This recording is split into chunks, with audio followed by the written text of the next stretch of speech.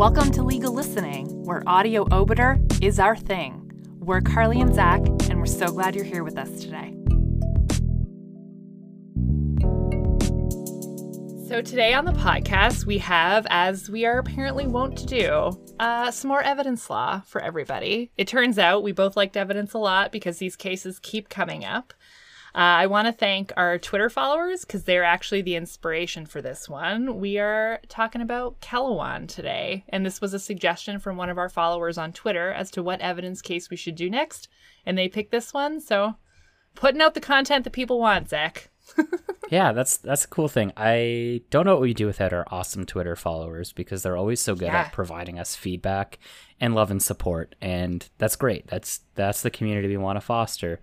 And importantly, Kellowan's a great case to pick because it's hearsay. And you want to talk about the most confusing rule of evidence?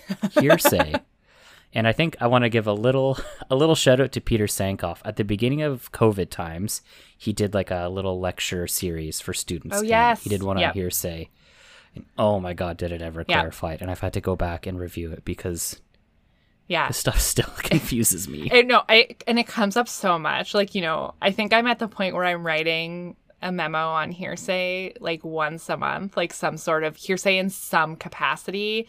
What counts as hearsay in this? Like, I think I wrote a memo about, hearsay when an expert bases their opinion on it the other day. Like, it comes up so much. And this is the case, obviously, for hearsay. Kellowan is our current case for hearsay in Ontario. And it was a unanimous decision by the court. So Kellowan's it. It does a pretty good job of summarizing hearsay. But, like, hearsay is confusing, so it doesn't do the best job. But it does a good job. No. You know what it always reminds me of? So hearsay is a very confusing legal topic. Mentioned it. But what confuses hearsay even more is how often people who may not understand the legal framework of hearsay use it in common parlance. And they're like, that's hearsay. And you're like, well, it's not actually hearsay. Yeah. You're also not in a court right now, so it doesn't matter. No, I know. And I think that's the problem. It's I would say that hearsay is one of those things where it's one of the strongest examples of what the public thinks it means isn't even close to what the current law says that it is. Yes. It's it doesn't even kind of match. I don't know. Again, Law and Order did us dirty as it always does, but it was so worth it. But it's just, But yeah, no, I remember studying for evidence, and it was me and my friend, and we were on the floor of my house with a giant map trying to draw Charlie from It's Always Sunny in Philadelphia string arrows between all of the exceptions to hearsay, and it was just a nightmare. So Kellowan certainly helps, but I'm not gonna pretend it clears it up entirely. And I'm going to throw Peter Sankoff's name out once more because during that little lecture series, he's like, I can't remember the case. It might have been Kellowan. I don't remember the exact framework, but he said there was an opportunity for the hearsay law to be flipped on its head. So including all the exceptions and turning the exception on its head, right? So everything was presumptively admissible until you could prove that it wasn't. So you flip it over. So you don't have to try and fit it into, I think he described them as pigeonholes. Yeah. That way you flip it all over. And it's what a brilliant novel idea. Yeah. Well, and then it's sort of you learn all this beautiful hearsay and you draw all your mind maps and you understand it. And then you go before an administrative tribunal where they're just oh, we don't care. Yeah, hearsay's not a problem for this body. And you're but I learned so many things, though. I learned so many things. There's no, but we don't care, though. Yeah, it's oh, I don't care about that, though. That's irrelevant here. We don't have those rules. That's not the rules here. We do a different thing. And you're but why? All my work. all my mind effort, maps. All the things I learned. So yeah, no, it's definitely one of those things that's you have to learn it. It's one of the biggest things you're going to learn in evidence law and otherwise. And then it's one of those things that constantly has to be adapted to the current situation you're in because who knows how it's going to work depending on what is going on and where you're appearing. Absolutely. Yeah. So enjoy this one, guys. It's a doozy, but it's also a goodie. Enjoy. The Queen and Kellowan. On appeal from the Court of Appeal for Ontario. The judgment of the court was delivered by Justice Charon. Part 1. Overview. This appeal turns on the admissibility of hearsay statements under the principled case-by-case exception to the hearsay rule based on necessity and reliability. In particular, guidance is sought on what factors should be considered in determining whether a hearsay statement is sufficiently reliable or admissible. This court's decision in the Queen and Star has been generally interpreted as standing for the proposition that circumstances extrinsic to the taking of the statement go to ultimate reliability only and cannot be considered by the trial judge in ruling on its admissibility.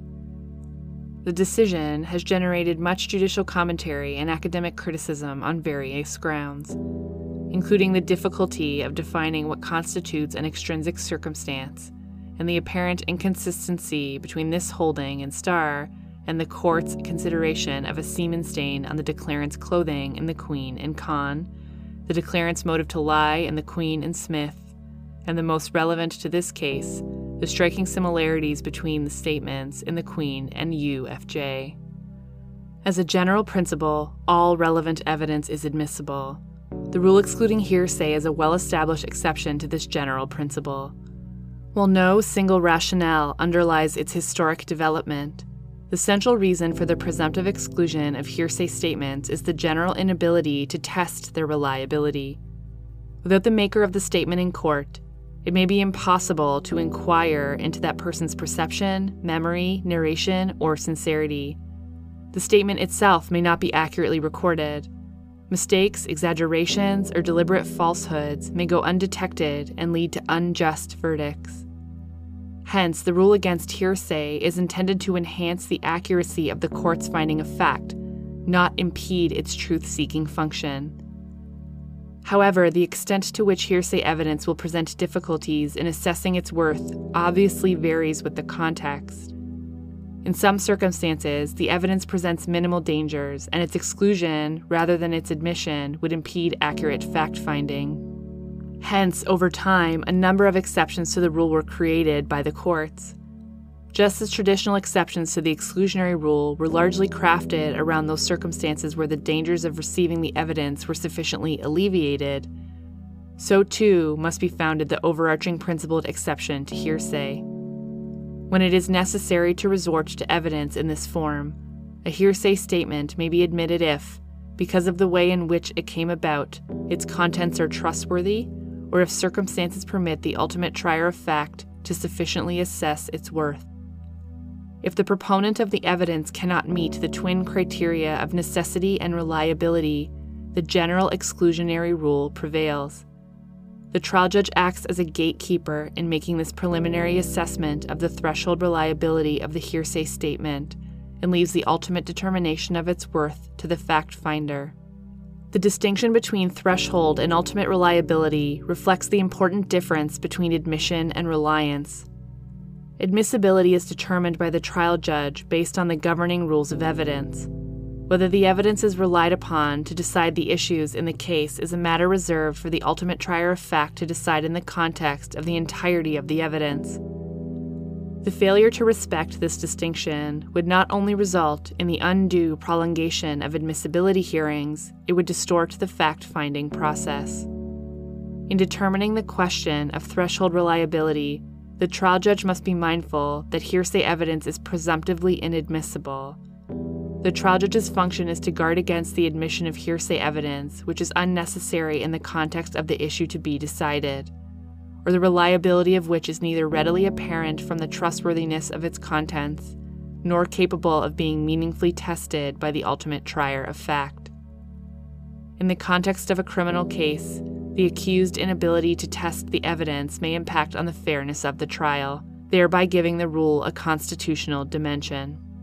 Concerns over trial fairness not only permeate the decision on admissibility, but also inform the residual discretion of the trial judge to exclude the evidence, even if necessity and reliability can be shown. As in all cases, the trial judge has the discretion to exclude admissible evidence where its prejudicial effect is out of proportion to its probative value. As I will explain, I have concluded that the factors to be considered on the admissibility inquiry cannot be categorized in terms of threshold and ultimate reliability. Comments to the contrary in previous decisions of this court should no longer be followed.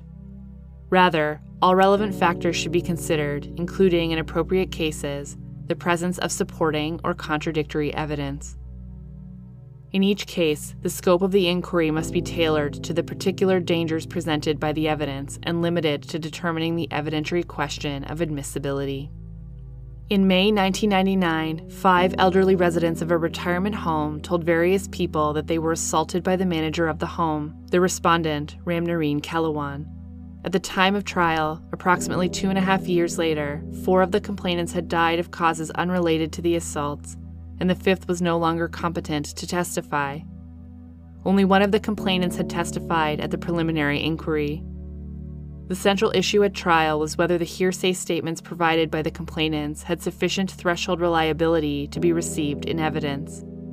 Justice Grassi held that the hearsay statements from each of the complainants were sufficiently reliable to be admitted in evidence, based in large part on the striking similarity between them. He ultimately found Mr. Kalawan guilty of the offenses in respect of 2 of the complainants, Mr. Skupin and Mr. Danino, and acquitted him on the remaining counts. Mr. Kalawan was sentenced to 2.5 years of imprisonment for the offenses relating to Mr. Skupin and an additional 2 years for the offenses relating to Mr. Danino. On appeal to the Court of Appeal for Ontario, Appeal Justice Rosenberg, with Appeal Justice Armstrong concurring, excluded all statements and acquitted Mr. Kalawan. Appeal Justice Blair, in dissent, would have upheld the convictions in respect of Mr. Skupin only. The Crown appeals to this court as of right, seeking to restore the convictions relating to Mr. Skupin. The Crown also sought but was denied leave in respect of the charges relating to Mr. Danino. In my view, Mr. Skupin's videotaped statement to the police was inadmissible. Although Mr. Skupin's death before the commencement of the trial made it necessary to resort to his evidence in this form, the statement was not sufficiently reliable to overcome the dangers it presented. The circumstances in which it came about did not provide reasonable assurances of inherent reliability. To the contrary, they gave rise to a number of serious issues, including whether Mr. Skupin was mentally competent, whether he understood the consequences of making his statement, whether he was influenced in making the allegations by a disgruntled employee who had been fired by Mr. Kalawan, whether his statement was motivated by a general dissatisfaction about the management of the home, and whether his injuries were caused by a fall rather than by the assault. In these available circumstances, Mr. Skupin's unavailability for cross-examination posed significant limitations on the accused's ability to test the evidence, and in turn, on the trier of fact's ability to properly assess its worth.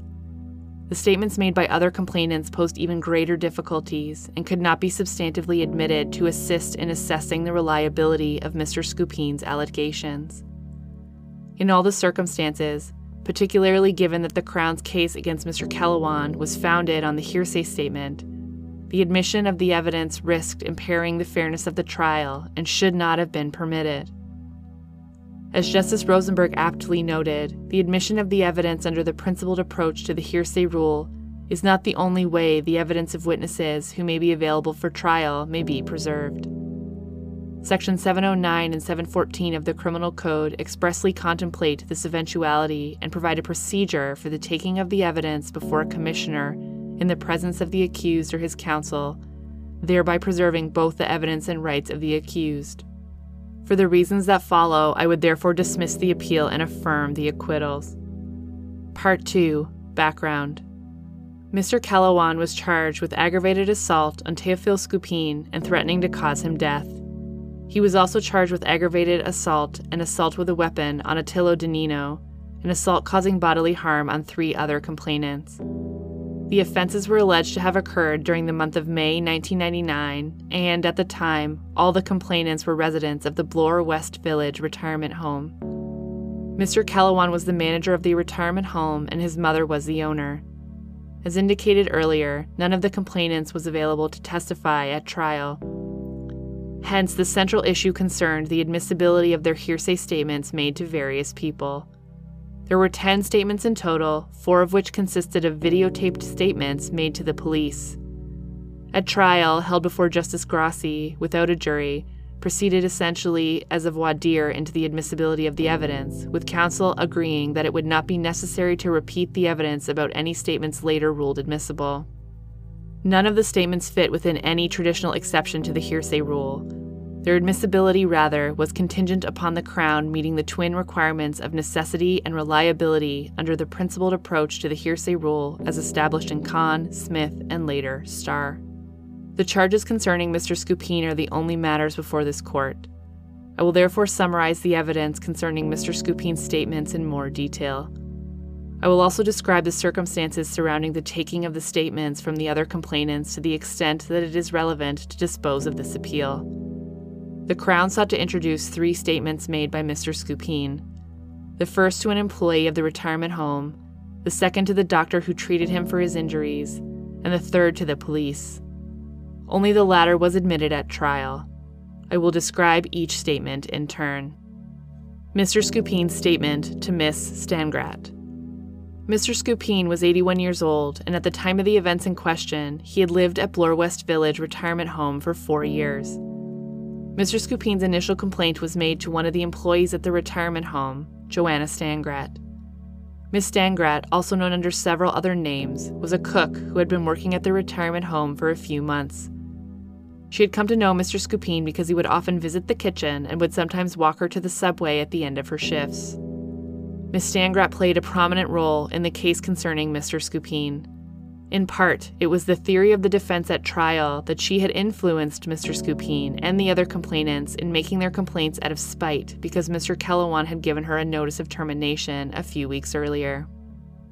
On May 8, 1999, Miss Stangrat noticed that Mr. Scupin did not come to breakfast. She went to check on him in his room and found him lying in his bed. His face was red and there was blood around his mouth. When she got closer to him, she saw bruising on his eye and nose. His eyes were swollen. When Mr. Scupin saw her, he asked her to come in and close the door.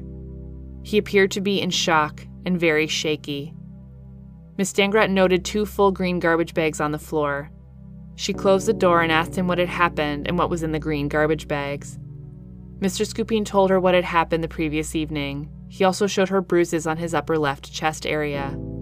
Mr. Scupin told Miss Stangrat that he had to leave before 12 o'clock that day because Tony, the name Mr. Kelleron went by, would come back and kill him. Mr. Scupin described to Miss Stangrat how Mr. Kellewan had come into his room in anger at about 8 p.m. the previous evening and had punched him repeatedly in the face and ribs. After beating him up, Mr. Kellewan had packed the clothes into the green garbage bags and left them on the floor. Miss Stangrat asked Mr. Scupin why Mr. Kellewan would attack him in this way. He told her that Tony was angry because Mr. Scupin had been going to the kitchen when he had no reason to go there. When the assault ended, Mr. Kellewan threatened Mr. Scupin that either he moved out of the home by noon the next day or he would return and kill him. Mr. Scupin asked her what he should do.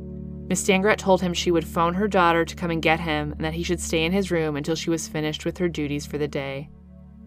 Miss Stangrat arranged for Mr. Scupin to stay at her daughter's home later that day and then to her apartment. Mr. Scupin was in pain, but he was scared and did not want to see a doctor at that time. Miss Stangrat kept Mr. Scupin at her apartment, where she and a friend of hers alternated caring for him. A few days later, Mr. Scupin agreed to go to the doctor. Miss Stangrat and her friend took him to see Dr. Pietrzak. Mr. Scupin's statement to the treating physician. On May 12, 1999, Dr. Pietrzak examined Mr. Scupin. He found visible bruising to Mr. Scupin's face, as well as bruises to his back and on the left side of his chest, and noted that Mr. Scupin appeared to be in pain while breathing. X-rays revealed that he had suffered fractures to 3 ribs. Dr. Pietrzak testified that Mr. Scupin told him he had been hit in the face and body with something that was either a cane or a pipe. He denied any suggestion that Miss Stangrat had related the story, but acknowledged that she was present and may have helped him in describing what had happened. Dr. Pietrzak considered that the injuries were consistent with Mr. Scupin's account of how they were caused. He also testified that the injuries could have resulted from a fall. Mr. Scupin's videotaped statement to police. The following day, on May 13, 1999, Miss Stangrat took Mr. Scupin to the police. Detective Karpow took his complaint. He observed bruising to the left side of Mr. Scupin's face in the eye area. He arranged for Mr. Scupin to give a videotaped statement. Both Detective Karpow and Constable John Burrell were present. The statement was not given under oath. However, Mr. Scupin was asked if he understood that it was very important that he tell the truth, and that if he did not tell the truth, he could be charged with that. Mr. Scupin answered yes to both questions. After a few other preliminary questions, he was asked what his complaint was. Mr. Scupin described how on May 7, 1999, Tony came into his room and said enough is enough. He then began beating him by slapping him and punching him in the face, the ribs, and all over, telling him not to go into the kitchen. He said that if he did not leave, he would come by 12 o'clock the next day and shoot him. Mr. Scupin then went on at some length to make several complaints about the general management of the retirement home until Detective Karpow brought him back to the matter at hand by asking him further questions about the incident and the events that followed. Mr. Scupin was generally responsive to the officer's questions. After the interview was completed, Mr. Callowon was arrested. Further investigation. Ms. Stangrack gave the police a list of other people that she thought they should speak to at their retirement home. The next day, on May 14, 1999, several police officers attended the home to seek these people out. Because there were no markings on the doors, the police had to search through the residence, speaking to the residents and nursing staff. When some of the people were located, they were found to be unresponsive and no meaningful interviews could be conducted with them. Others, however, were able and willing to speak. The police would identify themselves as police, then ask the residents how things were going at the home and if anything had happened to them that they wanted to talk about. The police arranged to take videotaped statements from those who wanted to speak to them. These included 3 of the other complainants, Mr. Danino, Mr. Polziak, and Mr. Grucholska. The 4th complainant, Mr. Petzerer, could not communicate with the police. However, his son provided a videotaped statement.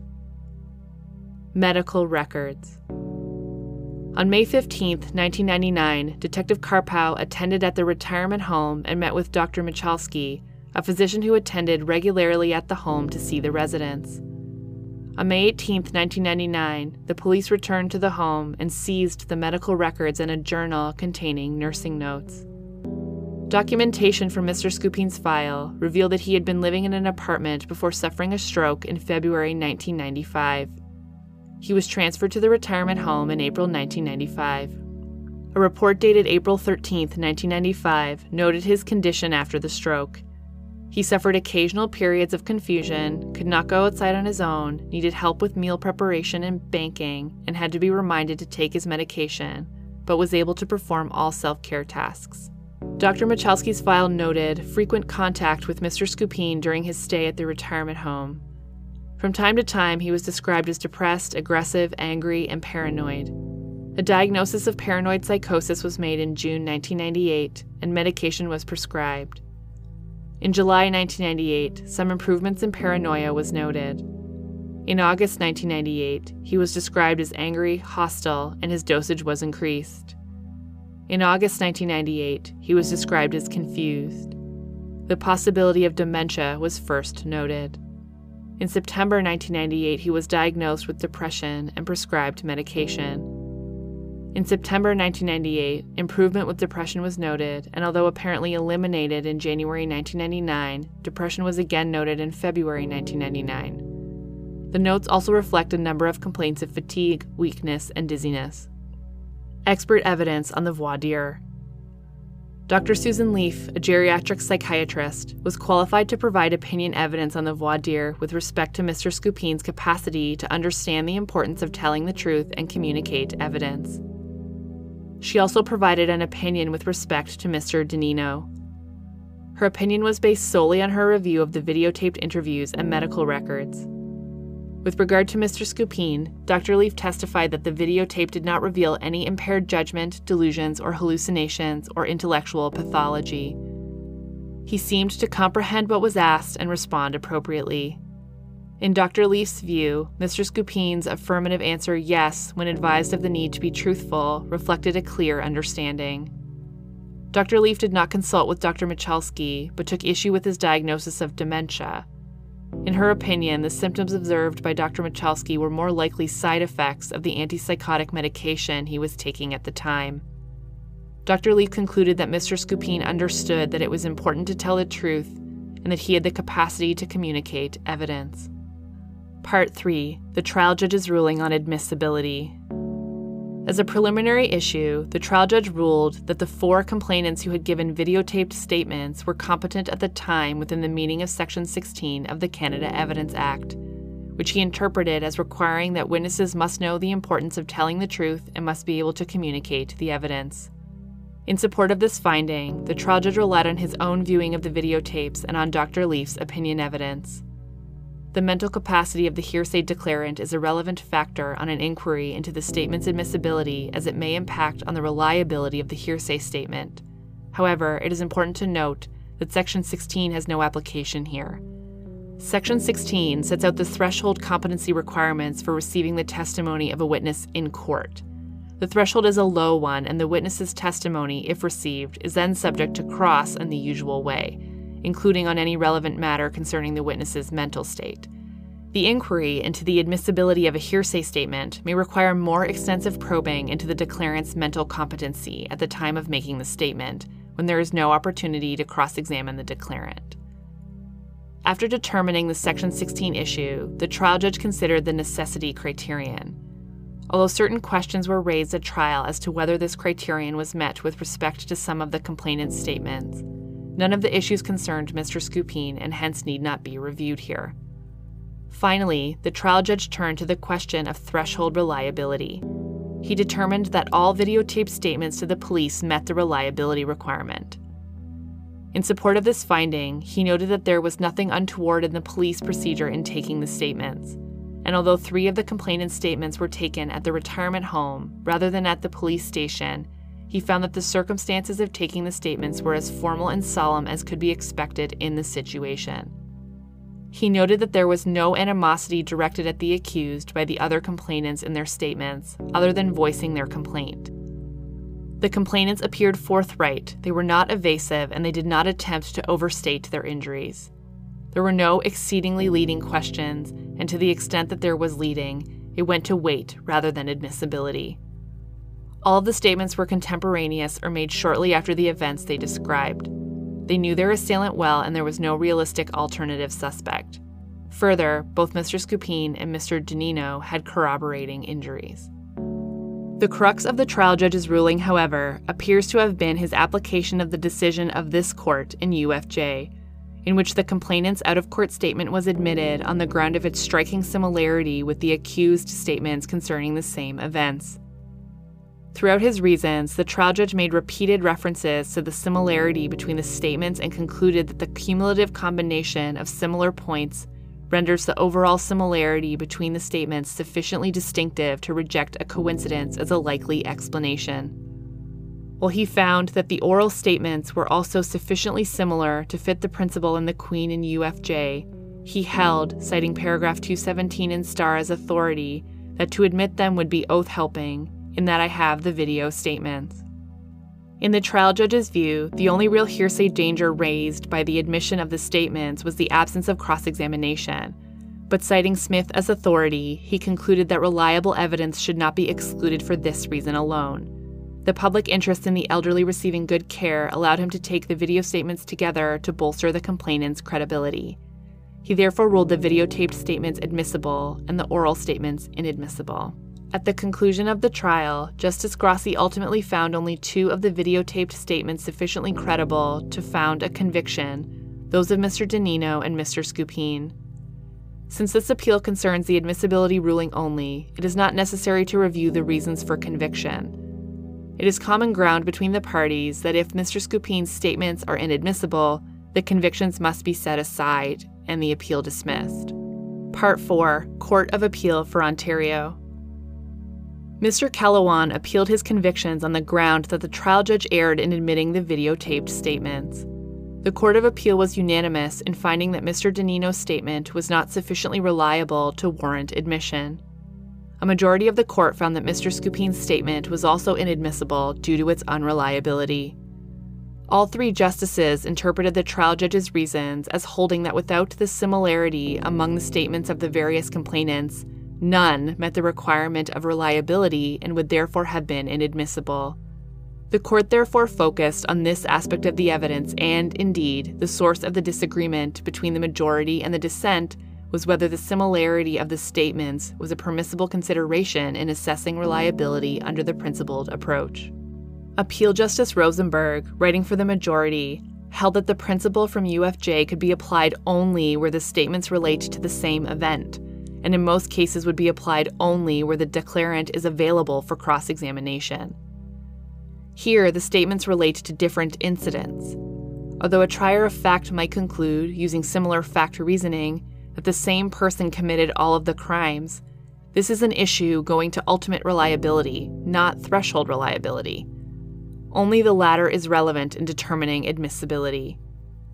In addition, Appeal Justice Rosenberg held that the comparator statements must also be substantively admissible, because the final decision as to the likelihood of coincidence or collusion rests with the trier of fact, and it would be odd for the trier of fact to be assessing ultimate reliability without access to the very piece of evidence that convinced the trial judge that the statement was reliable. In Justice Grassi's decision, therefore, it was an impermissible expansion of the principle in UFJ. Appeal Justice Rosenberg also held at paragraph 92 that such an expansion was inconsistent with the statement of Justice Iacobucci and Starr that corroborating evidence should not be considered in determining threshold reliability.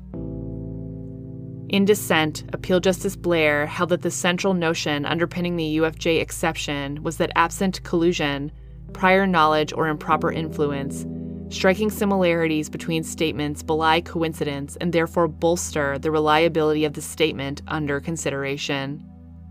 While he held that the absence of cross-examination remained a factor to be weighed in assessing threshold reliability, he was of the view that its absence, in and of itself, was not an impediment to the principled application of the UFJ exception. He also found that the exception could apply where the statements related to different events, stating that, for the purpose of finding threshold reliability, he could see no logical difference between statements concerning the same accused doing the same thing on the same occasion and the same accused doing the same thing on different occasions, drawing on the rationale for similar fact reasoning, since both involved admitting evidence on the basis of the improbability of coincidence. Finally, he found that finding that the comparator statements are not substantially admissible should not exclude them from the reliability analysis, pointing out that otherwise reliable statements could be held inadmissible for a variety of reasons, including a finding that they were not necessary. On the basis of these conclusions, Justice Blair held that the trial judge had not erred in considering the similarity among the statements in determining their threshold reliability. He then went on to apply the UFJ exception to the statements at issue on appeal, and held that although the videotaped statement of Mr. Danino was inadmissible, the videotaped statement of Mr. Scupin was. Part 5. Rule against hearsay. General exclusionary rule. The basic rule of evidence is that all relevant evidence is admissible. There are a number of exceptions to this basic rule. One of the main exceptions is the rule against hearsay. Absent an exception, hearsay evidence is not admissible. Hearsay evidence is not excluded because it is irrelevant. There is no need for a special rule to exclude irrelevant evidence. Rather, as we shall see, it is the difficulty of testing hearsay evidence that underlies the exclusionary rule, and generally, the alleviation of this difficulty that forms the basis of the exceptions to the rule. Although hearsay evidence includes communications expressed by conduct, I will generally refer to hearsay statements only. Definition of hearsay. At the outset, it is important to determine what is and what is not hearsay. The difficulties in defining hearsay encountered by courts and learned authorities have been canvassed before and need not be repeated here. It is sufficient to note, as this court did in Starr at paragraph 159, that the more recent definitions of hearsay are focused on the central concern underlying the hearsay rule, the difficulty of testing the reliability of the declarant's assertion. Our adversary system puts a premium on the calling of witnesses who testify under oath or solemn affirmation, whose demeanor can be observed by the trier of fact and whose testimony can be tested by cross-examination. We regard this process as the optimal way of testing testimonial evidence. Because hearsay evidence comes in a different form, it raises particular concerns. The general exclusionary rule is a recognition of the difficulty for a trier of fact to assess what weight, if any, is to be given to a statement made by a person who has not been seen or heard and who has not been subject to the test of cross-examination. The fear is that untested hearsay evidence may be afforded more weight than it deserves. The essential defining features of hearsay are therefore the following.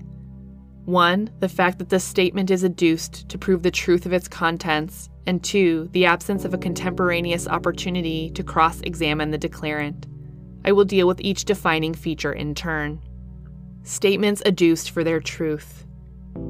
The purpose for which the out-of-court statement is tendered matters in defining what constitutes hearsay, because it is only when the evidence is tendered to prove the truth of its contents that the need to test its reliability arises. Consider the following example. At an accused trial on a charge for impaired driving, a police officer testifies that he stopped the accused's car because he received information from an unidentified caller that the car was driven by a person who had just left a local tavern in a very drunk condition. If the statement about the inebriated condition of the driver is introduced for the sole purpose of establishing the police officer's grounds for stopping the vehicle, it does not matter whether the unidentified caller's statement was accurate, exaggerated, or even false. Even if the statement is totally unfounded, that fact does not take away from the officer's explanation of his actions. If, on the other hand, the statement is tendered as proof that the accused was in fact impaired, the trier of fact's inability to test the reliability of the statement raises real concerns. Hence, only in the latter circumstances is the evidence about the caller's statement defined as hearsay and subject to the general exclusionary rule. Absence of a contemporaneous cross-examination. The previous example, namely where the witness tells the court what A told him, is the more obvious form of hearsay evidence. A is not before the court to be seen, heard, and cross-examined. However, the traditional law of hearsay also extends to out-of-court statements made by the witness who does testify in court when that out-of-court statement is tendered to prove the truth of its contents. This extended definition of hearsay has been adopted in Canada. It is important to understand the rationale for treating a witness's out-of-court statement as hearsay. When the witness repeats or adopts an earlier out-of-court statement in court under oath or solemn affirmation, of course no hearsay issue arises. The statement itself is not evidence, the testimony is the evidence, and it can be tested in the usual way by observing the witness and subjecting him or her to cross-examination. The hearsay issue does arise, however, when the witness does not repeat or adopt the information contained in the out-of-court statement, and the statement itself is tendered for the truth of its contents. Consider the following example to illustrate the concerns raised by this evidence. In an out-of-court statement, W identifies the accused as her assailant. At the trial of the accused on a charge of assault, W testifies that the accused is not her assailant. The Crown seeks to tender the out-of-court statement as proof of the fact that the accused did assault W. In these circumstances, the trier of fact is asked to accept the out-of-court statement over the sworn testimony of the witness. Given the usual premium placed on the value of in-court testimonial evidence, a serious issue arises as to whether it is at all necessary to introduce the statement.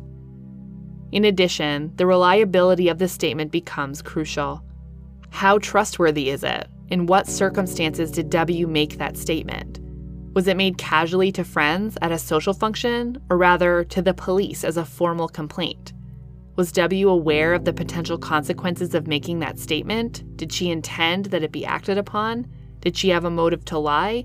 In what condition was W at the time she made the statement? Many more questions can come to mind on matters that relate to the reliability of that out-of-court statement. While the trier of fact is asked to consider the out-of-court statement as proof that the accused in fact assaulted W, assessing its reliability may prove to be difficult. Concerns over the reliability of the statement also arise where W does not recant the out-of-court statement but testifies that she has no memory of making the statement, or worse still, no memory of the assault itself.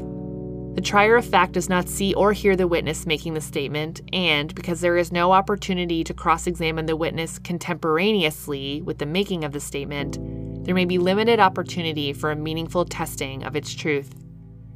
In addition, an issue may arise as to whether the prior statement is fully and accurately reported. Hence, although the underlying rationale for the general exclusionary rule may not be as obvious when the declarant is available to testify, it is the same: the difficulty of testing the reliability of the out-of-court statement. The difficulty of assessing W's out-of-court statement is the reason why it falls within the definition of hearsay and is subject to the general exclusionary rule.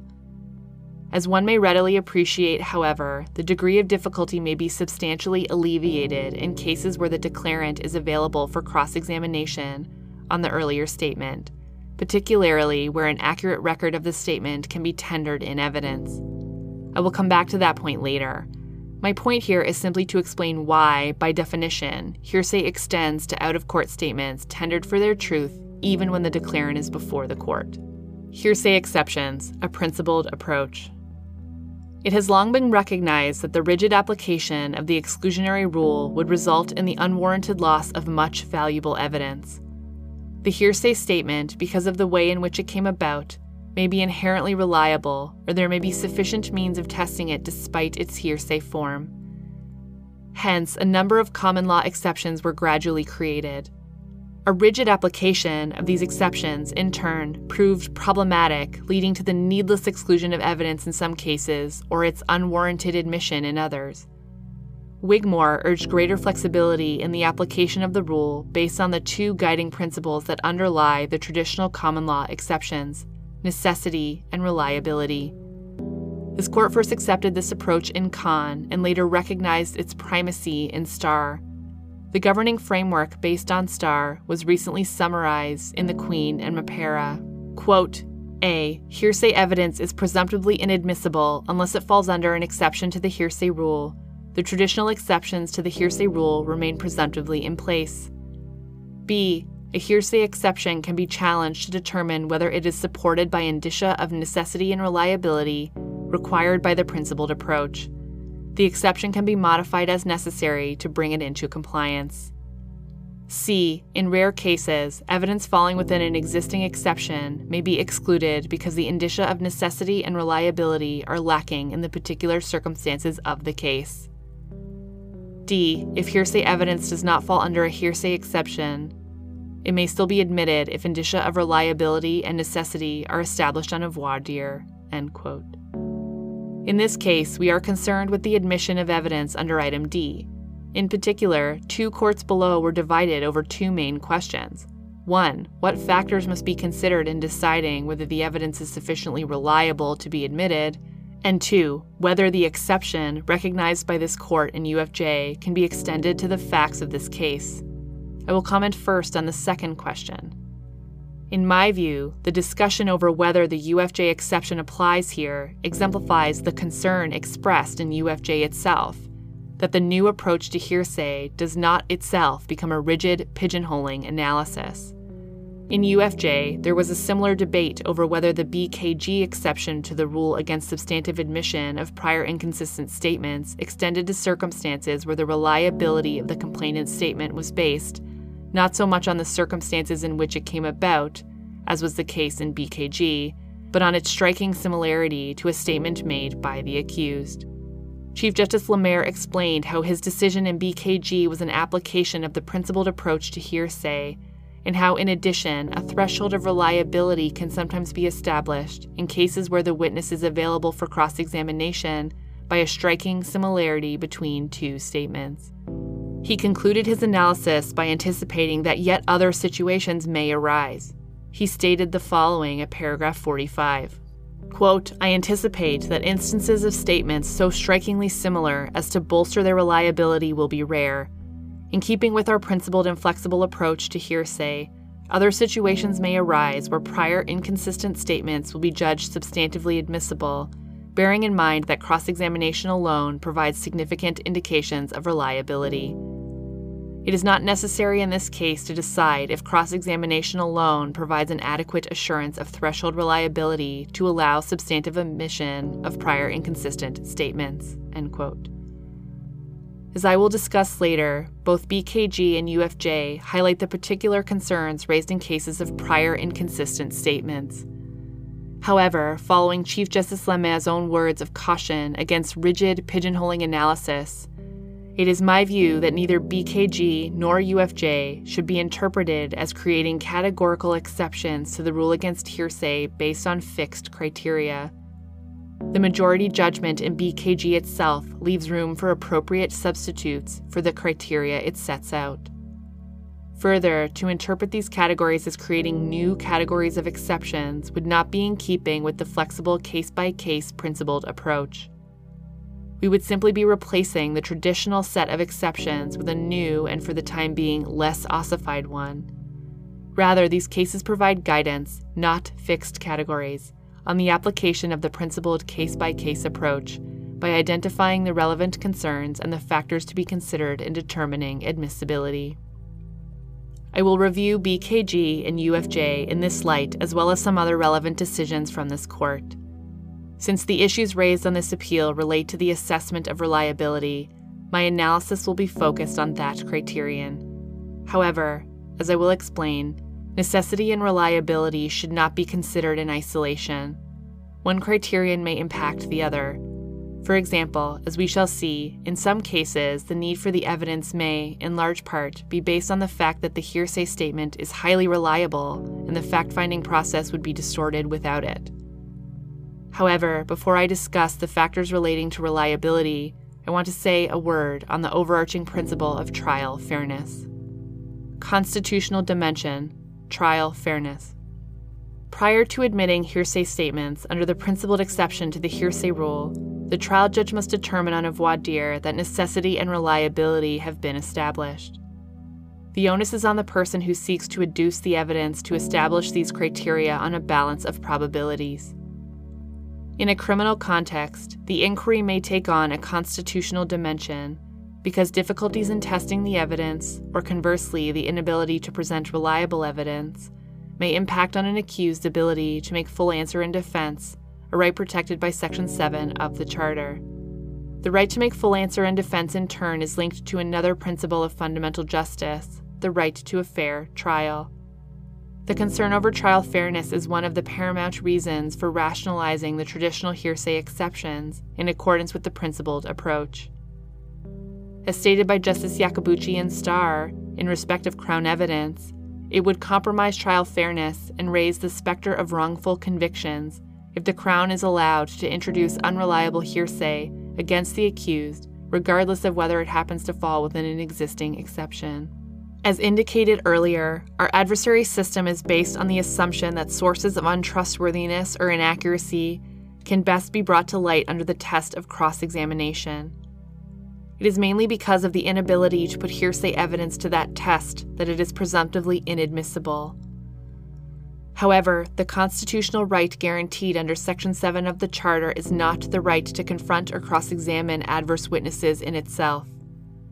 The adversarial trial process, which includes cross-examination, is but the means to achieve the end. Trial fairness, as a principle of fundamental justice, is the end that must be achieved. Trial fairness embraces more than the rights of the accused. While it undoubtedly includes the right to make full answer in defense, the fairness of the trial must also be assessed in light of broader societal concerns. In the context of an admissibility inquiry, society's interest in having the trial process arrive at the truth is one such concern. The broader spectrum of interest encompassed in trial fairness is reflected in the twin principles of necessity and reliability.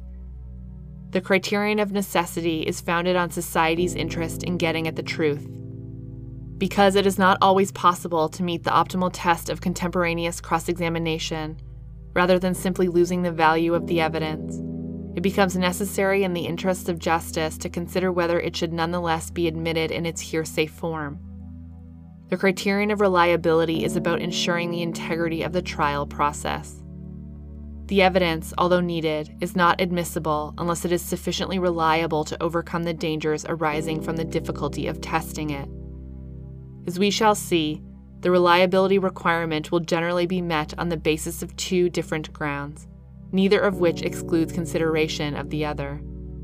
In some cases, because of the circumstances in which it came about, the contents of the hearsay statement may be so reliable that contemporaneous cross-examination of the declarant would add little, if anything, to the process. In other cases, the evidence may not be so cogent, but the circumstances will allow for sufficient testing of evidence by means other than contemporaneous cross-examination. In these circumstances, the admission of the evidence will rarely undermine trial fairness. However, because trial fairness may encompass factors beyond the strict inquiry into necessity and reliability, even if the two criteria are met, the trial judge has the discretion to exclude hearsay evidence where its probative value is outweighed by its prejudicial effect. Part 6. The Admissibility Inquiry. Distinction between threshold and ultimate reliability, a source of confusion. As stated earlier, the trial judge only decides whether hearsay evidence is admissible. Whether the hearsay statement will or not be ultimately relied upon in deciding the issues in the case is a matter for the trier of fact to determine at the conclusion of the trial, based on a consideration of the statement in the context of the entirety of the evidence. It is important that the trier of fact's domain not be encroached upon at the admissibility stage. If the trial is before a judge and jury, it is crucial that questions of ultimate reliability be left for the jury. In a criminal trial, it is constitutionally imperative. If the trial judge sits without a jury, it is equally important that he or she not prejudge the ultimate reliability of the evidence before having heard all of the evidence in the case. Hence, a distinction must be made between ultimate reliability and threshold reliability. Only the latter is inquired into on the admissibility voir dire. The distinction between threshold and ultimate reliability has been made in a number of cases, but we are mainly concerned here with the elaboration of this principle in Starr.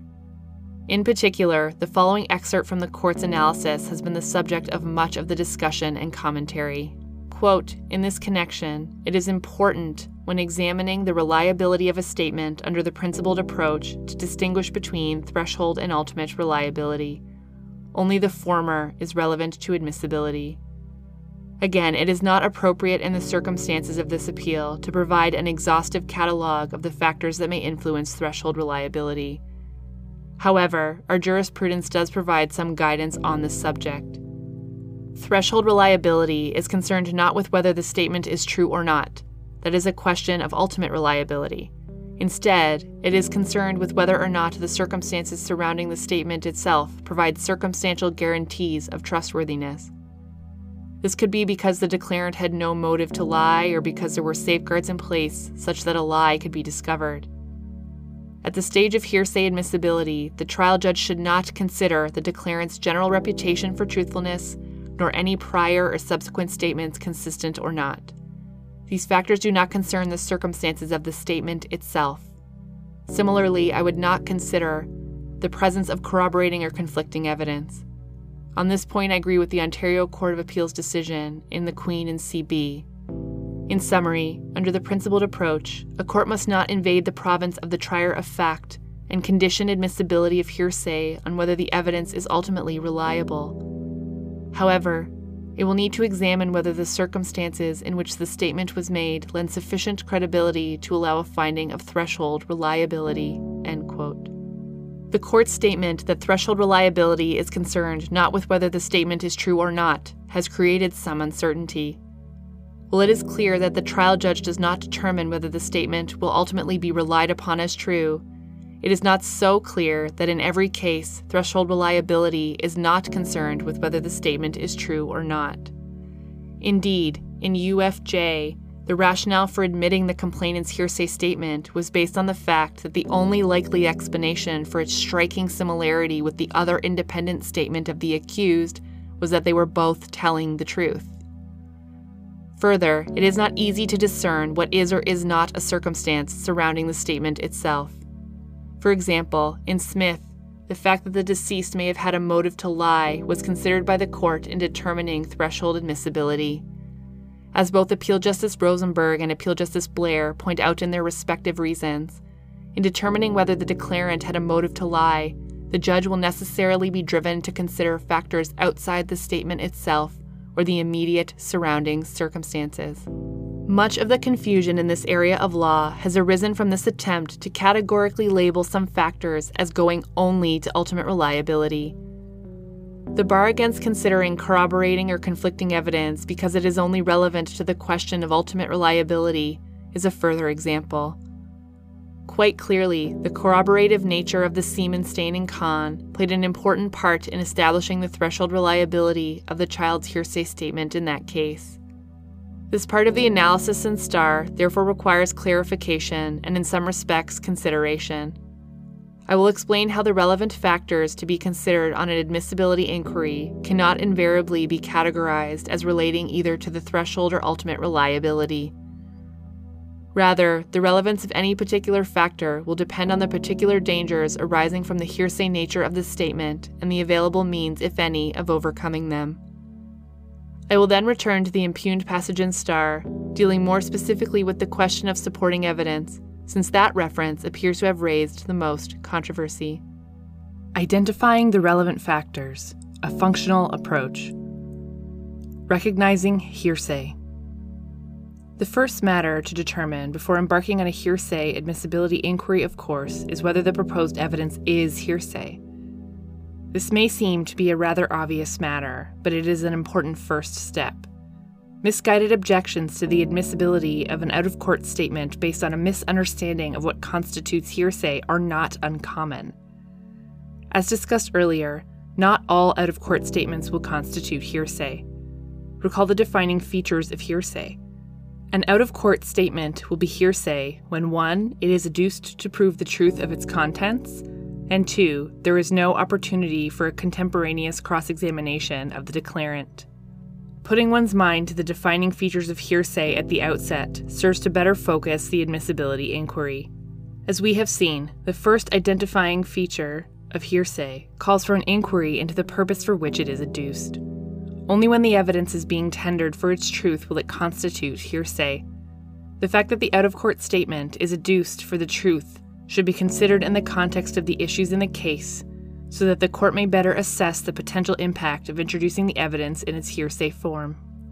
Second, by putting one's mind at the outset to the second defining feature of hearsay, the absence of an opportunity for contemporaneous cross-examination of the declarant, the admissibility inquiry is immediately focused on the dangers of admitting hearsay evidence. Justice Iacobucci in Starr identified the inability to test the evidence as the central concern underlying the hearsay rule. Chief Justice Lemaire and UFJ expressed the same view, but put it more directly by stating hearsay is inadmissible as evidence because its reliability cannot be tested. Presumptive inadmissibility of hearsay evidence. Once the proposed evidence is identified as hearsay, it is presumptively inadmissible. I stress the nature of the hearsay rule as a general exclusionary rule because the increased flexibility introduced in the Canadian law of evidence in the past few decades has sometimes tended to blur the distinction between admissibility and weight. Modifications have been made to a number of rules, including the rule against hearsay, to bring them up to date and to ensure that they facilitate rather than impede the goals of truth-seeking, judicial efficiency, and fairness in the adversarial process. However, the traditional rules of evidence reflect considerable wisdom and judicial experience. The modern approach has built upon their underlying rationale, not discarded it. In Starr itself, where this court recognized the primacy of the principled approach to hearsay exceptions, the presumptive exclusion of hearsay evidence was reaffirmed in strong terms. Justice Iacobucci stated as follows: by excluding evidence that might produce unfair verdicts, and by ensuring that litigants will generally have the opportunity to confront adverse witnesses, the hearsay rule serves as a cornerstone of a fair justice system. Traditional exceptions. The court in Starr also reaffirmed the continuing relevance of the traditional exceptions to the hearsay rule. More recently, this court in Mapera reiterated the continued application of the traditional exceptions in setting out the governing analytical framework as noted in paragraph 42 above. Therefore, if the trial judge determines that the evidence falls within one of the traditional common law exceptions, this finding is conclusive and the evidence is ruled admissible, unless, in a rare case, the exception itself is challenged as described in both those decisions. Principled approach, overcoming the hearsay dangers. Since the central underlying concern is the inability to test hearsay evidence, it follows that under the principled approach, the reliability requirement is aimed at identifying those cases where the difficulty is sufficiently overcome to justify receiving the evidence as an exception to the general exclusionary rule. As some courts and commentators have expressly noted, the reliability requirement is usually met in two different ways. One way is to show that there is no real concern about whether this statement is true or not because of the circumstances in which it came about. Common sense dictates that if we can put sufficient trust in the truth and accuracy of the statement, it should be considered by the fact finder regardless of its hearsay form. Wigmore explained it in this way. Quote, "There are many situations in which it can be easily seen that such a required test would add little as a security, because its purposes have been already substantially accomplished. If a statement has been made under such circumstances that even a skeptical caution would look upon it as trustworthy, in a high degree of probability, it would be pedantic to insist on a test whose chief objective is already secured." End quote. Another way of fulfilling the reliability requirement is to show that no real concern arises from the fact that the statement is presented in hearsay form because, in the circumstances, its truth and accuracy can nonetheless be sufficiently tested. Recall that the optimal way of testing evidence adopted by our adversarial system is to have the declarant state the evidence in court, under oath, and under the scrutiny of contemporaneous cross-examination. This preferred method is not just a vestige of past traditions. It remains a tried and true method, particularly when credibility issues must be resolved. It is one thing for a person to make a damaging statement about another in a context where it may not really matter. It is quite another for that person to repeat the statement in the course of formal proceedings, where he or she must commit to its truth and accuracy, be observed and heard, and be called upon to explain or defend it. The latter situation, in addition to providing an accurate record of what was actually said by the witness, gives us a much higher degree of comfort in the statement's trustworthiness. However, in some cases it is not possible to put the evidence to the optimal test, but the circumstances are such that the trier of fact will nonetheless be able to sufficiently test its truth and accuracy. Again, common sense tells us that we should not lose the benefit of the evidence when there are adequate substitutes for testing the evidence. These two principled ways of satisfying the reliability requirement can also be discerned in respect of the traditional exceptions to the hearsay rule. Justice Iacobucci notes this distinction in Starr, stating as follows, quote, "For example, testimony in former proceedings is admitted, at least in part, because many of the traditional dangers associated with hearsay are not present. A statement which was made under oath, subjected to cross-examination, and admitted as testimony at a former proceeding, is received in subsequent trial because the dangers underlying hearsay evidence are absent. Other exceptions are based not on negating traditional hearsay dangers, but on the fact that the statement provides circumstantial guarantees of reliability. This approach is embodied in recognized exceptions, such as dying declarations, spontaneous utterances, and statements against pecuniary interest." End quote.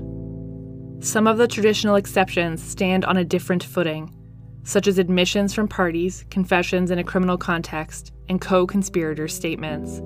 In those cases, concerns about reliability are based on considerations other than the party's inability to test the accuracy of his or her own statement or that of his or her co-conspirator. Hence, the criteria for admissibility are not established in the same way. However, in cases where the exclusionary rule is based on the usual hearsay dangers, this distinction between the two principled ways of satisfying the reliability requirement, although not by any means one that creates mutually exclusive categories, may assist in identifying what factors need to be considered on the admissibility inquiry. Kahn is an example where the reliability requirement was met because the circumstances in which the statement came about provided sufficient comfort in its truth and accuracy. Similarly, in Smith, the focus of the admissibility inquiry was also on those circumstances that tended to show that the statement was true. On the other hand, the admissibility of the hearsay statement in BKG and Hawkins was based on the presence of adequate substitutes for testing the evidence. As we shall see, the availability of the declarant for cross-examination goes a long way to satisfying the requirement for adequate substitutes. In UFJ, the court considered both those circumstances tending to show that the statement was true and the presence of adequate substitutes for testing the evidence. UFJ underscores the heightened concern over reliability in the case of prior inconsistent statements, where the trier of fact is invited to accept an out-of-court statement over the sworn testimony from the same declarant. I will briefly review how the analysis of the court in each of those cases was focused on overcoming the particular hearsay dangers raised by the evidence. The Queen and Khan. As stated earlier, Khan is an example where the reliability requirement was met because the circumstances in which the statement came about provided sufficient comfort in its truth and accuracy. The facts are well known. Khan involved a sexual assault on a very young child by her doctor. The child was incompetent to testify.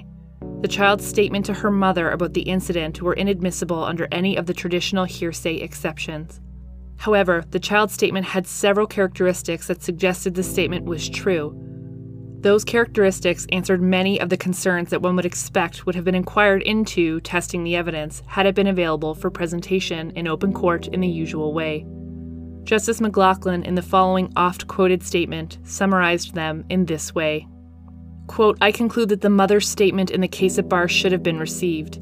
It was necessary, the child's viva voce evidence having been rejected. It was also reliable. The child had no motive to falsify her story, which emerged naturally and without prompting. Moreover, the fact that she could not be expected to have knowledge of such sexual acts imbues her statement with its own peculiar stamp of reliability. Finally, her statement was corroborated by real evidence." End quote.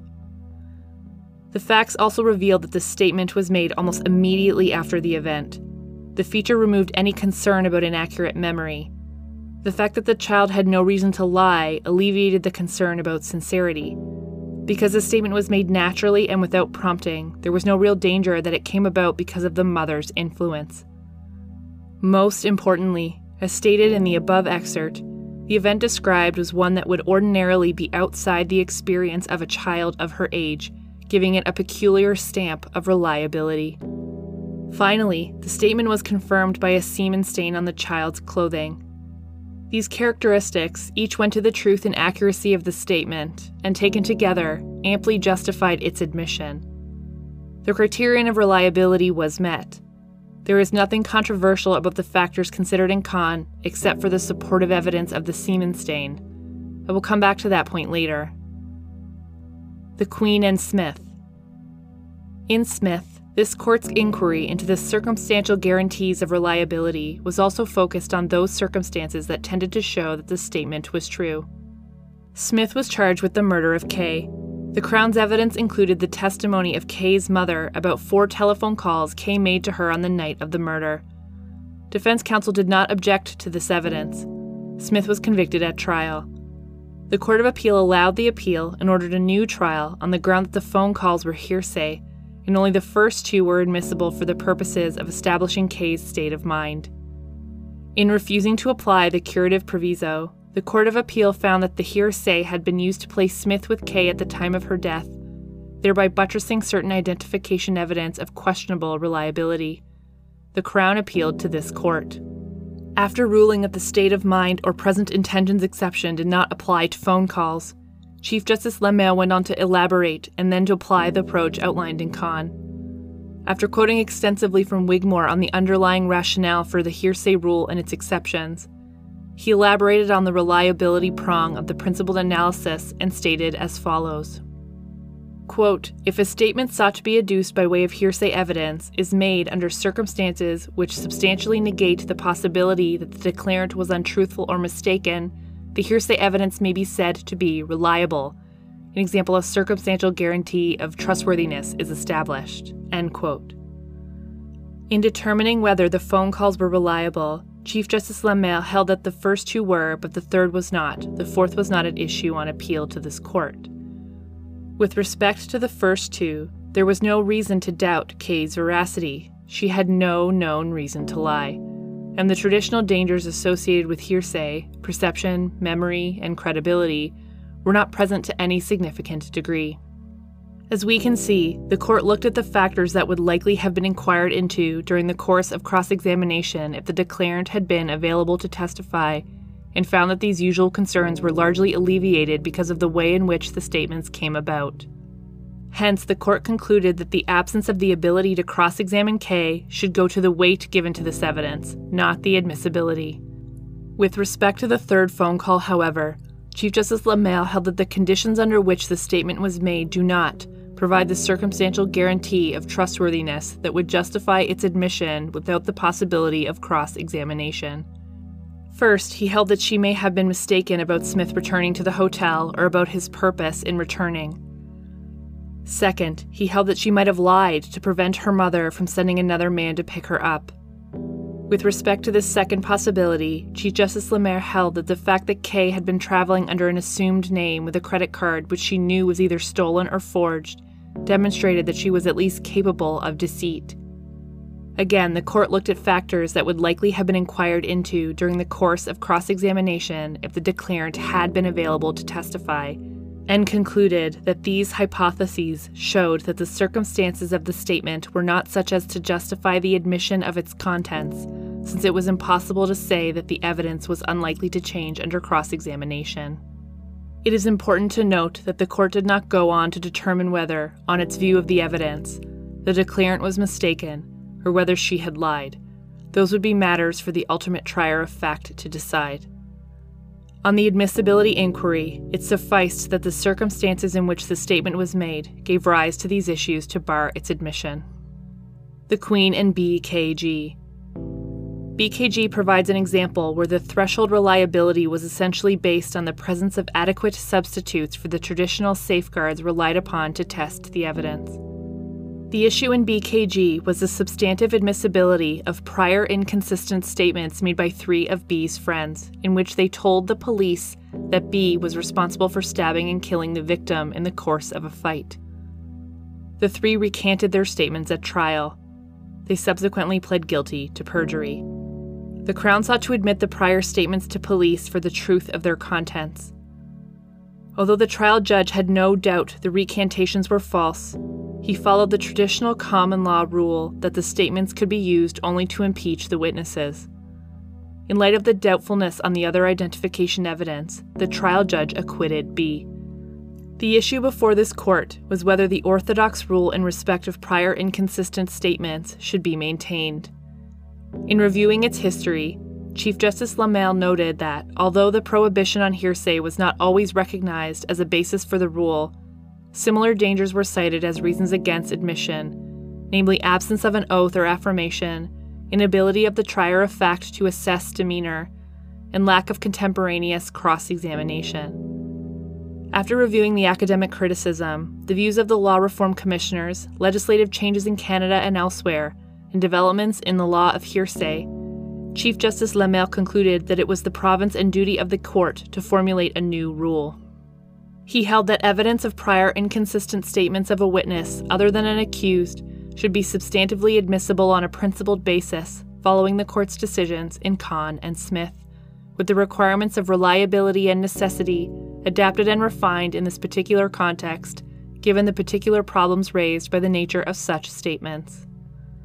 The most important contextual factor in BKG is the availability of the declarant. Unlike the situation in Kahn or Smith, the trier of fact is in a much better position to assess the reliability of the evidence because the declarant is available to be cross-examined on his or her prior inconsistent statement. The admissibility inquiry into threshold reliability, therefore, is not so focused on the question whether there is reason to believe the statement is true, as it is on the question whether the trier of fact will be in a position to rationally evaluate the evidence. The search is for adequate substitutes for the process that would have been available had the evidence been presented in the usual way, namely through the witness, under oath or affirmation, and subject to the scrutiny of contemporaneous cross-exam. Since the declarant testifies in court, under oath or affirmation, and is available for cross-examination, the question becomes why there is any remaining concern over the reliability of the prior statement. As I have indicated earlier, necessity and reliability should not be considered in isolation. One criterion may have an impact on the other. The situation in BKG is one example. As noted by Chief Justice Lamer, prior inconsistent statements present vexing problems for the necessity criterion. Indeed, the declarant is available as a witness. Why should not the usual rule apply, and the recanting witness's sworn testimony alone go to the truth of the matter? After all, is that not the optimal test on reliability, that the witness come forth and be seen and heard, swear or affirm to tell the truth in the formal context of court proceedings, and be subjected to cross-examination? If a witness recants a prior statement and denies its truth, the default position is to concede that the trial process has worked as intended. Untruthful or inaccurate information will have been weeded out. There must be good reason to present the prior inconsistent statement as substantive proof over the sworn testimony given in court. As we know, the court ultimately ruled in BKG, and the principle is now well established, that necessity is not to be equated with the unavailability of the witness. The necessity criterion is given a flexible definition. In some cases, such as in BKG, where a witness recants an earlier statement, necessity is based on the unavailability of the testimony, not the witness. Notwithstanding the fact that the necessity criterion can be met on varied bases, the context giving rise to the need for the evidence in its hearsay form may well impact on the degree of reliability required to justify the admission. As stated by Chief Justice Lamer in BKG, where the hearsay evidence is a prior inconsistent statement, reliability is a key concern. Chief Justice Lamer went on to describe the general attributes of in-court testimony that provide the usual safeguards for reliability. He reviewed at some length the compelling reasons to prefer statements made under oath or affirmation, the value of seeing and hearing the witness in assessing credibility, the importance of having an accurate record of what was actually said, and the value of contemporaneous cross-examination. In considering what would constitute an adequate substitute in respect of the prior inconsistent statement, he concluded that there will be sufficient circumstantial guarantees of reliability to render such statements substantively admissible where, quote, the statement is made under oath or solemn affirmation, following a warning as to the existence of sanctions and the significance of the oath or affirmation. The statement is videotaped in its entirety, and the opposing party has a full opportunity to cross-examine the witness respecting the statement. Alternatively, other circumstantial guarantees of reliability may suffice to render such statements substantively admissible, provided that the judge is satisfied that the circumstances provide adequate assurances of reliability in place of those which the hearsay rule traditionally requires, end quote. To say that a statement is sufficiently reliable because it is made under oath in person and the maker is cross-examined is somewhat of a misnomer. A lot of courtroom testimony proves to be totally unreliable. However, therein lies the safeguard, in the process that has uncovered its untrustworthiness. Hence, the presence of adequate substitutes for that process establishes a threshold of reliability and makes it safe to admit the evidence. Chief Justice Lamer also added an important proviso, to which I will return later, on the trial judge's discretion to refuse to allow the jury to make substantive use of the statement, even where the criteria outlined above are satisfied, when there is any concern that the statement may be the product of some form of investigatory misconduct. Here, although the statements were videotaped and the witnesses were cross-examined, the statements were not made under oath. Whether there was sufficient substitute to warrant substantive admission was sent back to be determined by the trial judge. The appeal was allowed and a new trial was ordered. Justice Corey, with Justice Lerey-Dubé concurring, agreed with the result, but for different reasons that, for the purpose of our analysis, need not be reviewed here. The Queen and UFJ. UFJ brought back to the court the issue of admissibility of prior inconsistent statements. In an interview with police, the complainant, J.U., told the interviewing officer that the accused, her father, was having sex with her almost every day. She gave considerable details about the sexual activity and also described 2 physical assaults. The interviewing police officer later testified that he had attempted to tape the interview, but that the tape recorder had malfunctioned. He subsequently prepared a summary based partly on notes and partly on his memory. Immediately after interviewing J.U., the same officer interviewed the accused. Again, the interview was not taped. The accused admitted to having sex with J.U. many times, describing similar sex acts and the 2 physical assaults that J.U. had described. At trial, J.U. recanted the allegations of sexual abuse. She claimed to have lied at the behest of her grandmother. The accused denied having told police that he had engaged in sexual activity with J.U. The focus of the discussion before this court was whether the rule in BKG applied to this case. Although the criteria in BKG were based on the principled approach in Kahn and Smith, it was not clear whether BKG established a distinct rule for admitting prior inconsistent statements. Chief Justice LaMalle sought to clarify the relationship between these cases, stating as follows. Quote, Kahn and Smith established that hearsay evidence will be substantively admissible when it is necessary and sufficiently reliable. Those cases also state that both necessity and reliability must be interpreted flexibly, taking account of the circumstances of the case and ensuring that our new approach to hearsay does not itself become a rigid pigeonholing analysis. My decision in BKG is an application of those principles to a particular branch of the hearsay rule, the rule against the substantive admission of prior inconsistent statements. The primary distinction between BKG on the one hand and Kahn and Smith on the other is that in BKG the declarant is available for cross-examination.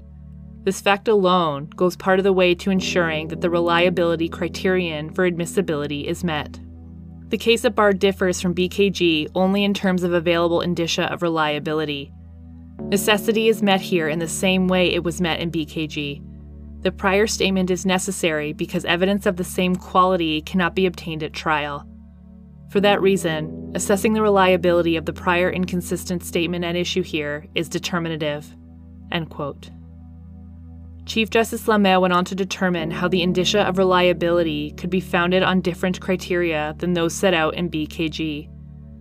The complainant's statement to the police was not made under oath, nor was it videotaped. Most importantly, however, the declarant was available for cross-examination, thereby significantly alleviating the usual dangers arising from the introduction of hearsay evidence. Yet, the same concerns about the reliability of the prior inconsistent statement arose in this case. The complainant had recanted her earlier allegations. In the usual course of the trial process, this should be the end of the matter.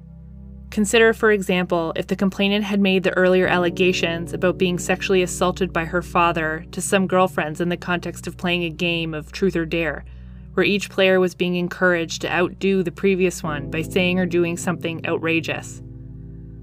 It would be difficult to find justification for introducing her casual statement as substantive proof over her sworn testimony that the events never happened. Hence, the focus must turn on the reliability of the prior inconsistent statement. In BKG, the court held that a prior inconsistent statement is sufficiently reliable for substantive admission if it is made in circumstances comparable to the giving of in-court testimony. In UFJ, the reliability requirement was met rather by showing that there was no real concern about whether the complainant was speaking the truth in her statement to the police. The striking similarities between her statement and the independent statement made by her father were so compelling that the only likely explanation was that they were both telling the truth. Again here, the criteria of necessity and reliability intersect. In the interest of seeking the truth, the very high reliability of the statement rendered its substantive admission necessary. Again here, Chief Justice LaMalle added the following proviso. Quote, I would also highlight here the proviso I specified in BKG that the trial judge must be satisfied on the balance of probabilities that the statement was not the product of coercion of any form, whether involving threats, promises, excessively leading questions by the investigator or other person in a position of authority, or other forms of investigatory misconduct. End quote. The Queen and Hawkins. This court's decision in Hawkins was concerned mainly with the issue of spousal incompetency. However, it is also instructive on the application of the principled approach to the hearsay rule. My remarks here are confined to the latter aspect of the case. It exemplifies how, in some circumstances, the reliability requirement may be established solely by the presence of adequate substitutes for the safeguards traditionally relied upon to test trial testimony. As we shall see again here, the opportunity to cross-examine the declarant was a crucial factor. because there were sufficient indicia of reliability so as to afford the trier of fact a satisfactory basis for evaluating the truth of the statement, the court concluded that the trial judge erred in excluding the statement based on its perceived lack of probative value. Hawkins, a police officer, was charged with obstructing justice and corruptly accepting money. His then-girlfriend, G, testified at his preliminary inquiry.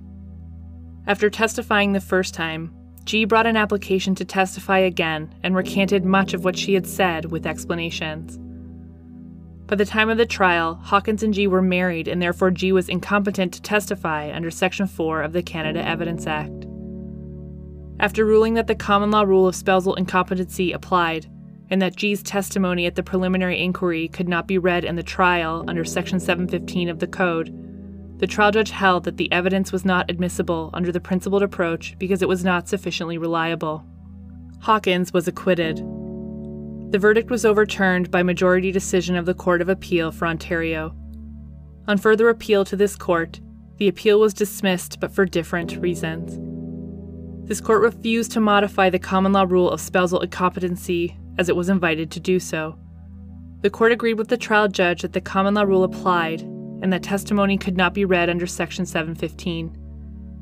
However, the majority of the court held that the preliminary inquiry testimony could be read at trial under the principled approach to the admission of hearsay. The three dissenting judges held that this violated the policy underlying Section 4 and should not be permitted. After determining that the necessity criterion was met, Chief Justice Lamel and Justice Iacobucci, Justices Gonthier and Corey concurring, addressed reliability. In the circumstances of this case, it could hardly be said that the complainant's testimony was inherently trustworthy.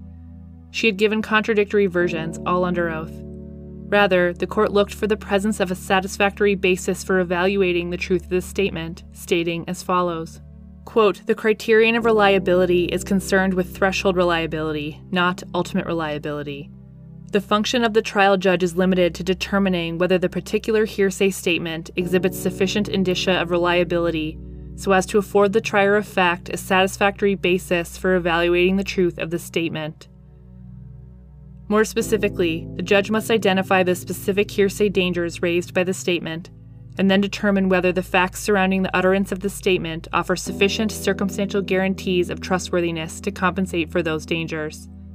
The ultimate reliability of the statement and the weight to be attached to it remain determinations for the trier of fact." End quote.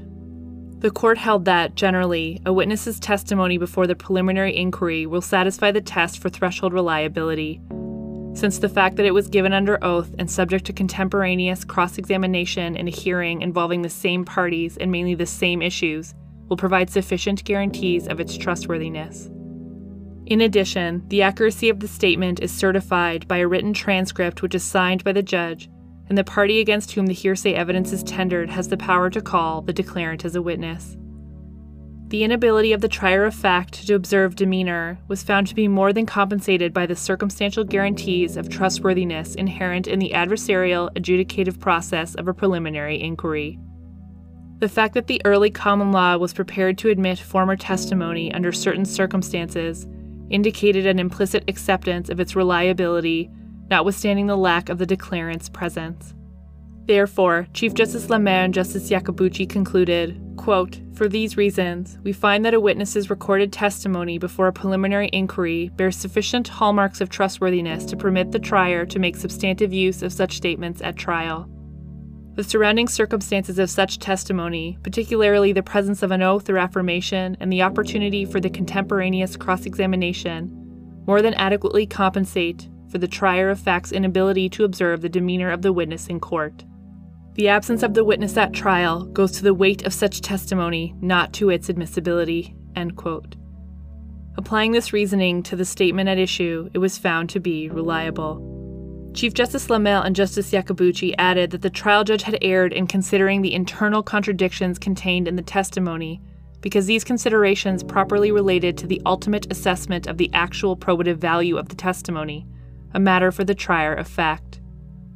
Although some of the analysis on this last point is couched in terms of categorizing factors as relevant to either threshold or ultimate reliability, an approach which should no longer be adopted, the court's conclusion on this point exemplifies where the line should be drawn on an inquiry into threshold reliability.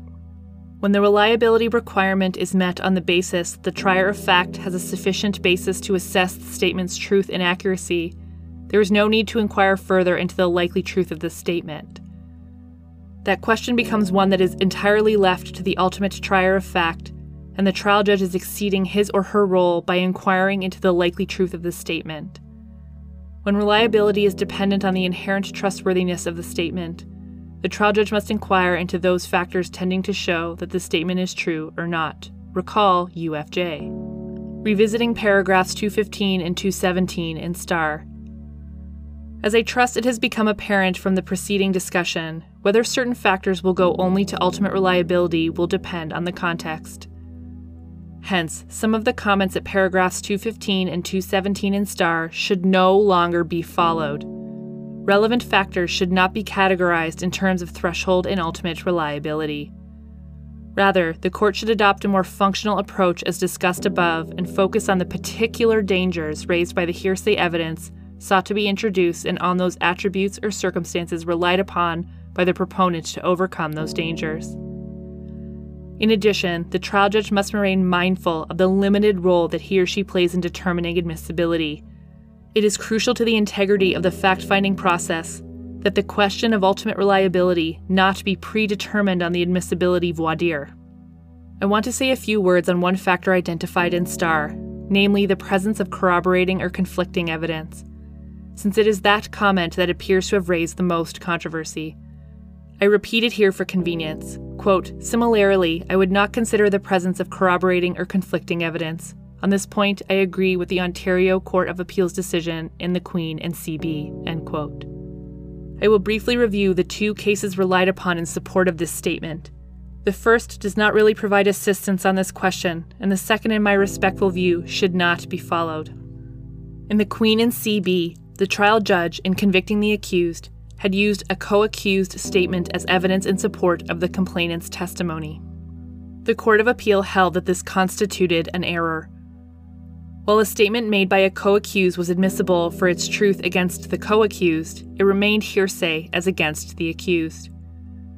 The co-accused had recanted his statement at trial.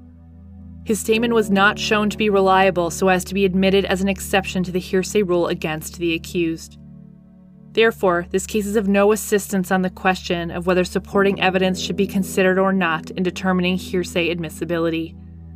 It simply reaffirms the well-established rule that an accused statement is only admissible against its maker, not the co-accused. Idaho and Wright is more on point. In that case, 5 of the 9 justices of the United States Supreme Court were not persuaded that evidence corroborating the truth of a hearsay statement may properly support a finding that the statement bears particularized guarantees of trustworthiness.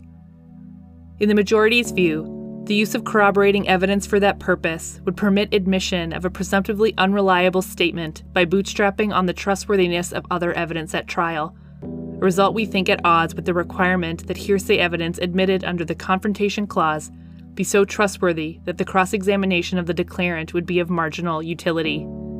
By way of example, the majority observed that a statement made under duress may happen to be true, but evidence tending to corroborate the truth of the statement would be no substitute for cross-examination of the declarant at trial. The majority also raised the concern, arising mostly in child sexual abuse cases, that a jury may rely on particular corroboration provided by medical evidence to mistakenly infer the trustworthiness of the entire allegation. In his dissenting opinion, Justice Kennedy, with whom the remaining 3 justices concurred, strongly disagreed with the position of the majority on the potential use of supporting or conflicting evidence. In my view, his reasons echo much of the criticism that has been voiced about this court's position in Starr. Justice Kennedy also strongly disagreed with the majority's view that only circumstances surrounding the making of the statement should be considered. In my view, the opinion of Justice Kennedy better reflects the Canadian experience on this question. It has proven difficult and at times counterintuitive to limit the inquiry to the circumstances surrounding the making of the statement. This court itself has not always followed this restrictive approach. Further, I do not find the majority's concern over the bootstrapping nature of corroborating evidence convincing. On this point, I agree with Professor Paciocco, who commented on the reasoning of the majority in Idaho and Wright. Quote, "The final rationale offered is that it would involve bootstrapping to admit evidence simply because it is shown by other evidence to be reliable. In fact, the bootstrapping label is usually reserved to circular arguments in which questionable piece of evidence picks itself up by its own bootstraps to fit within an exception. For example, a party claims it can rely on a hearsay statement because the statement was made under such pressure or involvement that the prospect of concoction can fairly be disregarded, but then relies on the contents of the hearsay statement to prove the existence of that pressure or involvement. Or a party claims it can rely on the truth of the contents of a statement because it was a statement made by an opposing party litigant, but then relies on the contents of the statement to prove it was made by an opposing party litigant. Looking to other evidence to confirm the reliability of evidence, the thing Idaho and Wright purports to prevent, is the very antithesis of bootstrapping." End quote. Part 7. Application to this case. Mr. Scupine's statement to the cook, Miss Stangrat, to the doctor, and to the police constituted hearsay. The Crown sought to introduce the statements for the truth of their contents. In the context of this trial, the evidence was very important. Indeed, the two charges against Mr. Callawhan in respect of this complainant were entirely based on the truthfulness of allegations contained in the statements. Mr. Scupine's hearsay statements were presumptively inadmissible. None of the traditional hearsay exceptions could assist the Crown in proving its case. The evidence could only be admitted under the principled exception to the hearsay rule. Mr. Scupine's death before the trial made it necessary for the Crown to resort to Mr. Scupine's evidence in its hearsay form. It was conceded throughout that the necessity requirement had been met. The case therefore turned on whether the evidence was sufficiently reliable to warrant admission. Since Mr. Scupine had died before the trial, he was no longer available to be seen, heard, and cross-examined in court. There was no opportunity for contemporaneous cross-examination. Nor had there been an opportunity for cross-examination at any other hearing. Although Mr. Scupine was elderly and frail at the time he made the allegations, there is no evidence that the Crown attempted to preserve his evidence by application under Section 709 to 714 of the Code. He did not testify at the preliminary hearing. The record does not disclose if he had died by that time. In making these comments, I do not question the fact that it was necessary for the Crown to resort to Mr. Scupine's evidence in hearsay form. Necessity is conceded. However, in an appropriate case, the court in deciding the question of necessity may well question whether the proponent of the evidence made all reasonable efforts to secure the evidence of the declarant in a manner that also preserves the rights of the other party. The issue is not raised here. The fact remains, however, that the absence of any opportunity to cross-examine Mr. Scupine has a bearing on the question of reliability. The central concern arising from the hearsay nature of the evidence is the inability to test his allegations in the usual way. The evidence is not admissible unless there is a sufficient substitute basis for testing the evidence or the contents of the statement are sufficiently trustworthy. Obviously, there was no case to be made here on the presence of adequate substitutes for testing the evidence. This is not a Hawkins situation where the difficulties presented by the unavailability of the declarant were easily overcome by the availability of the preliminary hearing transcript, where there had been an opportunity to cross-examine the complainant in a hearing that dealt with essentially the same issues. Nor is this a BKG situation where the presence of an oath and a video were coupled with the availability of the declarant at trial. There are no adequate substitutes here for testing the evidence. There is the police video, nothing more. The principled exception to the hearsay rule does not provide a vehicle for founding a conviction on the basis of a police statement, videotaped or otherwise, without more. In order to meet the reliability requirement in this case, the Crown could only rely on the inherent trustworthiness of the statement. In my respectful view, there was no case to be made on that basis either. This was not a situation in Conn where the cogency of the evidence was such that, in the words of Wigmore, it would be pedantic to insist on a test whose chief object is already secured. To the contrary, much as the case of the third statement ruled inadmissible in Smith, the circumstances raised a number of serious issues such that it would be impossible to say that the evidence was unlikely to change under cross-examination. Mr. Scupine was elderly and frail. His mental capacity was at issue. The medical records contained repeated diagnoses of paranoia and dementia. There was also the possibility that his injuries were caused by a fall rather than an assault. The medical records revealed a number of complaints of fatigue, weakness, and dizziness, and the examining physician, Dr. Pietrzak, testified that the injuries could have resulted from a fall. The evidence of the garbage bags filled with Mr. Skupin's possessions provided little assistance in assessing the likely truth of his statement. He could have filled those bags himself. Ms. Stangrat's obvious motive to discredit Mr. Callawhan presented further difficulties. The initial allegations were made to her. Dr. Pietrzak acknowledged in his evidence that when he saw Mr. Skupin, Ms. Stangrat was present and may have helped him by giving some indication of what happened. The extent to which Mr. Skupin may have been influenced in making his statement by this disgruntled employee was a live issue. Mr. Skupin had issues of his own with the way the retirement home was managed. This is apparent from the rambling complaints in the police video itself. The absence of an oath and the simple yes in answer to the police officer's questions as to whether he understood that it was important to tell the truth did not give much insight on whether he truly understood the consequences for Mr. Callawhan of making his statement.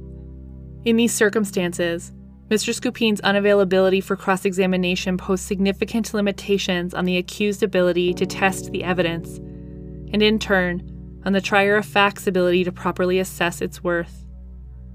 As indicated earlier, the crux of the trial judge's finding that the evidence was sufficiently trustworthy was based on the striking similarities between the statements of the 5 complainants. As Appeal Justice Rosenberg, I too would not reject the possibility that the presence of a striking similarity between the statements from different complainants could well provide sufficient cogency to warrant the admission of hearsay evidence in an appropriate case.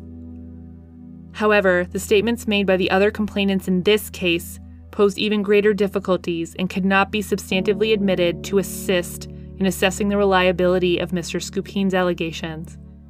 For example, the videotaped interview with Mr. Danino, which formed the basis of the second conviction against Mr. Callawhan, was 9 minutes in length. It was preceded by a 30-minute interview with the police. The police officer had no notes of the initial interview. Constable Pietranero acknowledged that it was very difficult to get Mr. Danino to answer questions and that much of the videotape is inaudible. Constable Pietranino would generally put to Mr. Danino what he thought Mr. Danino was saying, and Mr. Danino would respond with yes or yeah. Constable Pietranino agreed that he was making an educated guess as to what Mr. Danino was saying, and that there were some things said by Mr. Danino that he did not understand. Quite apart from these difficulties, it is also far from clear on the record on precisely what features the trial judge based his finding that there was a striking similarity between the various statements. However, I do not find it necessary to elaborate on this point. The admissibility of the other statements is no longer an issue. The Court of Appeal unanimously ruled them inadmissible. I conclude that the evidence did not meet the reliability requirement. The majority of the Court of Appeal was correct to rule it inadmissible. Part 8. Conclusion. For these reasons, I would dismiss the appeal.